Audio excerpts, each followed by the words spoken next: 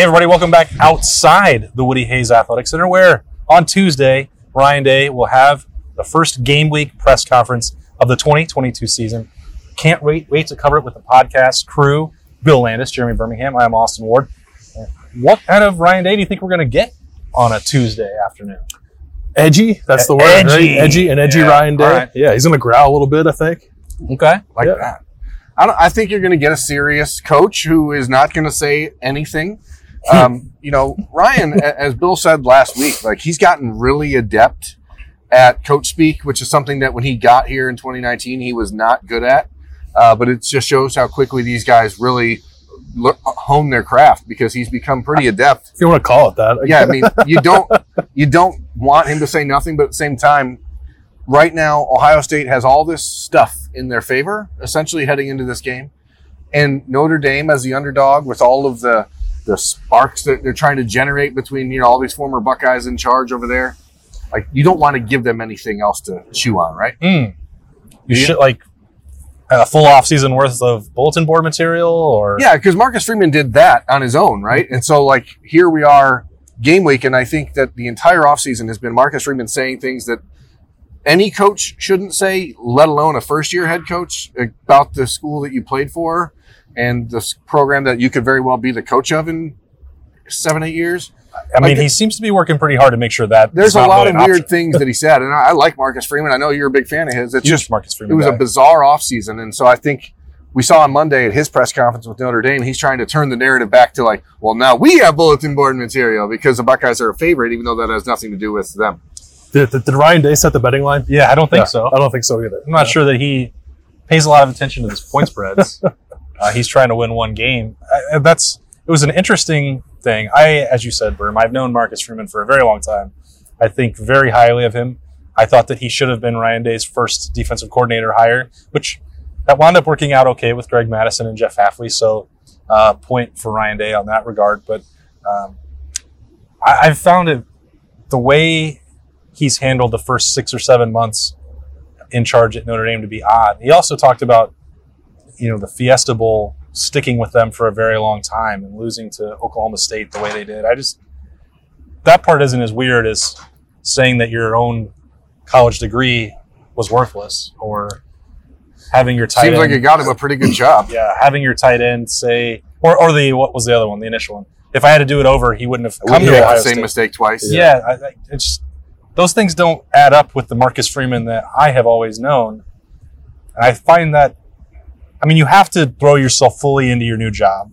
And I get that part. And there will always be part of him that won't be able to separate his allegiance to Ohio State. But I don't know, maybe if he was trying too hard to force that, hey, I'm here at Notre Dame and I'm going to endear myself to you.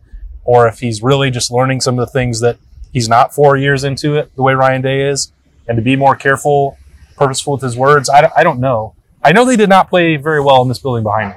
Yeah, he's like, to sound like a major homer, I suppose. I feel like he's unnecessarily poking the bear here a little bit. Like, it's not even, it is all that stuff, which was bizarre. And I don't want to speak out both sides of my mouth. Like, I like when coaches say things that are entertaining. So, like, I have been entertained by this. It's not to say that I find it a little bizarre. And maybe if I were a PR person said, like, hey, maybe don't do that.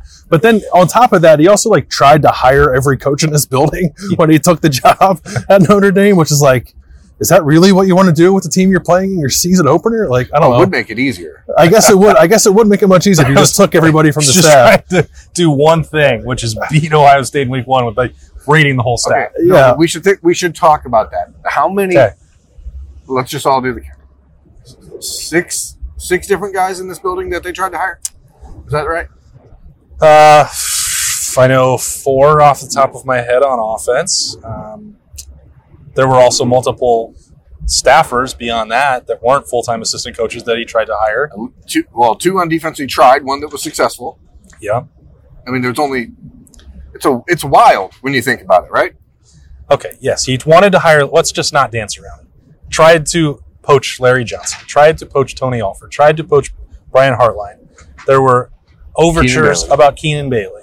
That all of these went nowhere, but if their agents weren't involved to use Notre Dame to get a leverage for contracts for everybody else on the staff, what were they doing? because Notre Dame was handing out free money to Ohio State. Did he consider offering Ryan Day the offensive coordinator job before they hired Tommy Rees? Yeah. Well, that was the other fascinating dynamic. Was like one of Marcus Freeman's options was if Notre Dame didn't give him the job, then he was he did have an offer to be Ohio State's defensive coordinator. He very likely would have been here as the defensive coordinator at Ohio State. So, I don't know. You look at it, and I wonder if that offseason of chirping is just a byproduct of, again, not knowing what you're not knowing.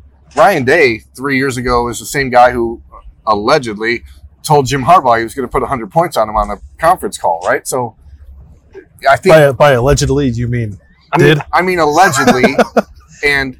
He's using air quotes if you're not watching on YouTube. So that backfired on Ryan Day because they didn't get to play them in 2020 when they probably would have scored 100 points against Michigan. But then the next year, Ohio State got embarrassed and Jim Harbaugh got to stand on top of the mountain and wag his finger. Do you think that Marcus Freeman is doing this because he doesn't know better or because Jim Harbaugh had the offseason full of standing on the mountain and wagging his finger and it's just a good time to pile on? Everybody wanted to be on board with that? Maybe.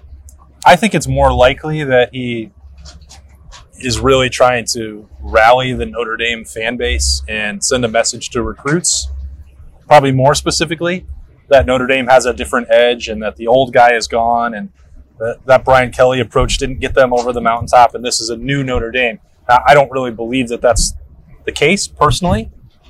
That'll probably be a running theme throughout this week, that I don't believe that Marcus Freeman has dramatically changed Notre Dame enough that they can be a contender right away. And I don't know that their recruiting success, it already seems to be receding a little bit, their recruiting success on the trail. I don't know how sustainable that is ever going to be until maybe Notre Dame joins a conference, which is another fascinating subplot of this whole game. If it felt like a lot of chest beating too early, and again, like I don't know. I guess on one level, I'm in favor of that, but because Marcus Freeman, I think in so many ways is clearly different from Brian Kelly. Like someone that sold itself, and I feel like he kind of undercut himself by doing some of this. And now, if the offseason that he had, all the things that he said, the way he kind of went about trying to build his staff and trying to poach people from here, and then if he goes out and like gets his butt kicked in Ohio Stadium, which is definitely on the table, that to me feels like a significant setback for a guy who's trying to get a program jump-started. But if he pulls off the upset, then they start building the statue immediately. And I guess that's the game. Right? I guess that's the game you play. But it seems much more likely to me that this is going to kind of blow up in his face a little bit. I think if Marcus was in his second job, he would say, "We're coming here to change the culture. It's not going to happen overnight.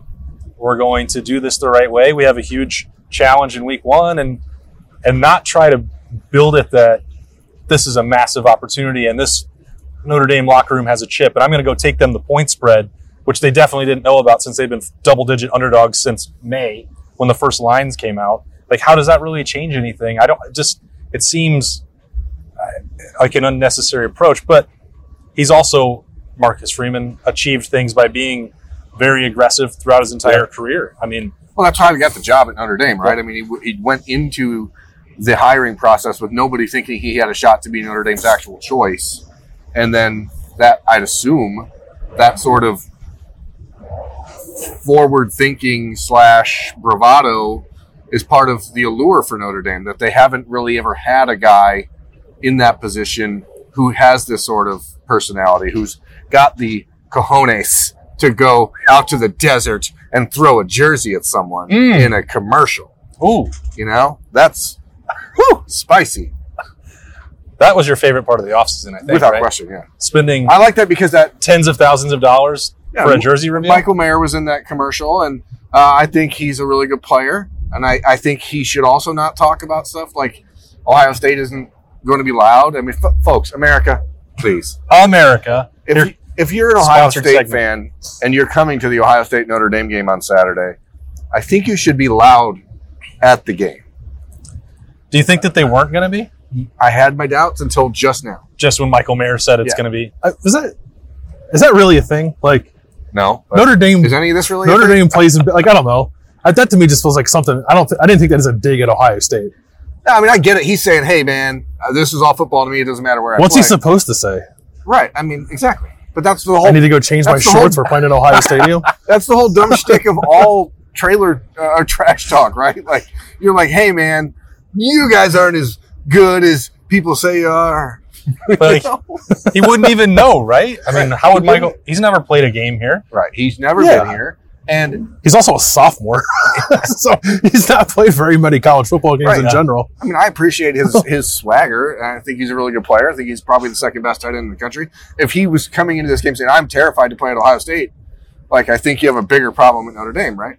That would be bad. Yeah. I think it's fine for him to be confident. I don't put a lot of stock into that. Ohio Stadium is going to be extremely loud on Saturday night and probably properly lubed up since it's not a noon banger. I've heard a lot of Land Grant beer is going to be on the premises. Is that right? Yeah. Oh, well, that's a good chance of that. Might try to sneak one in myself. Oh. Wow. Now he's getting saucy. We've got Ryan Day. We've got Jim Knowles and CJ Stroud at the podium in this building. We think. On Tuesday afternoon. Allegedly. Pretty sure. Yes. We talked on Monday on the podcast today about what we want to see from Ohio State at the game on Saturday. Mm-hmm. We did this last week. What do you want to hear on Tuesday? I think we just heard from Jim Knowles. I'm not sure what else is left. I'm not suggesting that Jerry cancel that availability. Well, we have to know if they got that extra 25% of the defense put in. Are they all the way to 100? Yeah. Wait a minute. I'm just asking for everybody else. Like, Jim Knowles had specifically said, I don't ever want to get to 100%. And then people are like, how much longer is it going to take to get 25%? That's like 5 questions about how long it's going to take for 100%. Like, he said he doesn't want 100%. Where do you want to stop then? Like 98? 98. I don't know the right 96.5. I don't know. He said he wanted to keep some things in his pocket. Things that were only in his brain. And sometimes I just feel like there's not enough attention paid in that room to people's actual words. So what do I want to hear? I want to hear questions that prove people are paying attention. That's a good one. That's a challenge to the rest of my colleagues. And I'll have to take it as well. Sometimes I ask questions that may be rehashing things, but I at least want to know that I am responding to a previous answer. Yeah, that's a good one. I don't really feel like there's much left for me to hear. Like, I'm ready for them to play the game over there on Saturday. I'm so ready. Like Berm said, this offseason feels like it's been incredibly long. I'm interested in their demeanor. Like you said with Ryan Day at the top, what's he going to be like? Like, I wonder if they're going to be like pretty buttoned up business, like pretty short, because they're ready to get in Ohio Stadium on Saturday. So I'm thinking maybe it's not an all that eventful week of interviews, which is fine because the sooner we can get to the game, the better. No, I would like to hear that they have their 7 offensive linemen set, locked in, and ready to go. Fine. You want to know real things? Yeah, Great. I'd like to know. Cool, I'd like to know if Josh Fryer is offensive lineman 6, no matter where it happens, other than center probably. I think that I'd like to know that. And then who's behind him? Is it going to be Enoch Mamahi? Is it going to be someone else stepping up that we've seen guys moving up the chart? And on defense, I guess I want to know how. Come on, Chris Fowler. Well, it's Chris Fowler's depth chart. Okay, now we know. This was America. America. I'll let Austin take this one. America. Let me let you in on a secret. Chris Fowler does not have an official Ohio State depth chart. If he had one, it wouldn't have had Mitchell Melton's name on it. Mitchell Melton, for those of you unaware, tore his ACL in April and is missing the entire season. So he's certainly not the third jack option for Ohio State on this defense. America. When ESPN is doing a game, they're going to make a best guess. They're going to line up what positions people are likely to be at. Sometimes they do get official depth charts. Other times, it's just one of Chris Fowler's assistants, spotters, putting the names down on there for him so that he can learn them. It does not mean that Sonny Styles is the backup. Free safety? Yeah, adjuster. Yeah. It does not mean that Lathan Ransom is the third string nickel. In fact, if Lathan Ransom is third string anything, I will. What should I do? Eat your foot. I will eat. I don't know how. Look, Ohio State will probably give Chris Fowler a depth chart on Friday, but certainly not one a week ahead of time, and certainly not one that had names on it that were just. That was a situation where I think ESPN, as our good friend Austin Ward just told us, was just trying to predict. And if you happen to notice, the freshmen that they put on there were the 5 stars, the guys that everyone's like, oh, we have to talk about this guy in case he gets in. And I think that's just the reason you do it. It's not because there's any real expectation that CJ Hicks is the backup linebacker to Steel Chambers. I'm glad you brought that up. So is Cameron Brown not going to start at cornerback then? I mean, it doesn't mean that everything they wrote down was wrong. It just means that it didn't come from Ohio State. Yeah, it's like me writing a depth chart on rivals. I'm just making stuff up. But yours was it's informed. Based on actual information. I'm very curious where some of this information came from, because it's out there. That's not the depth chart. Again, I think it had to have just been look at the recruiting rankings and say who are the guys that, if the young guys get in, that you have to have something to say about, because they didn't have Chip Trainum at linebacker, right? What did they have? They had CJ Hicks as he wasn't even on there, right? Yeah, I didn't see his name on there. Yeah. Also, that's wrong. Last thing I want to ask before we end this episode of the Podcast Daily for Tuesday, August 30th, is, Bill, did you get a chance to get a hold of Bryce Harper and work things out? Because I was a little worried on Monday that maybe there was a rift developing. I'm worried that came out wrong. I don't want the word to get back. I did say that I would die for him. I want that to be clear. That's true. He's going to deliver a World Series to the city of The Philadelphia. only way you could die for him is if in this moment you dove in front of the bus that you tried to throw him on. Yeah, I think that's probably right. I would like to apologize to Bryce. Mr. Harper. I would love for you to come on the podcast sometime. We'll talk about the Bucs, so I know you're a lifelong fan of. That's right. It's very important to get that out there. Yeah. I hope that olive branch works out in your favor, and that he does appear on the Podcast And Daily. maybe if you want to sign some cards that I have, all the better. Which no stickers. Yeah, on card, PSA authentic. I'll just say FU on them. Yeah. Was there anything else? No, that's all I had in mind. I was just worried about Bill and. Thanks, man. I appreciate that. What was your favorite Jack Harlow song? Definitely the one where I don't know. Yeah, they're all so good. No, is your favorite Jack Harlow movie Curse of the Black Pearl or Dead Man's Chest? Dead Man's Chest. Yeah, okay. Yeah, me too. He's great in that movie. As far as pirates go, Jack Harlow might be the best of all the pirates that were ever on the Caribbean. Captain Jack Harlow coming to you in the Horseshoe on Saturday night. Can't wait. Well, that's Saturday morning. Wake up early. Get down. You're going to be awake. 9:30 a.m. Jack Harlow. Who's ready? That's going to be our absolute banger. That's one day closer. This is the Podcast Daily. Super weird ending. As always, we hope you enjoyed it. Mixed in a little bit of football before that. That's Bill Berm. I'm Austin. We will see you tomorrow.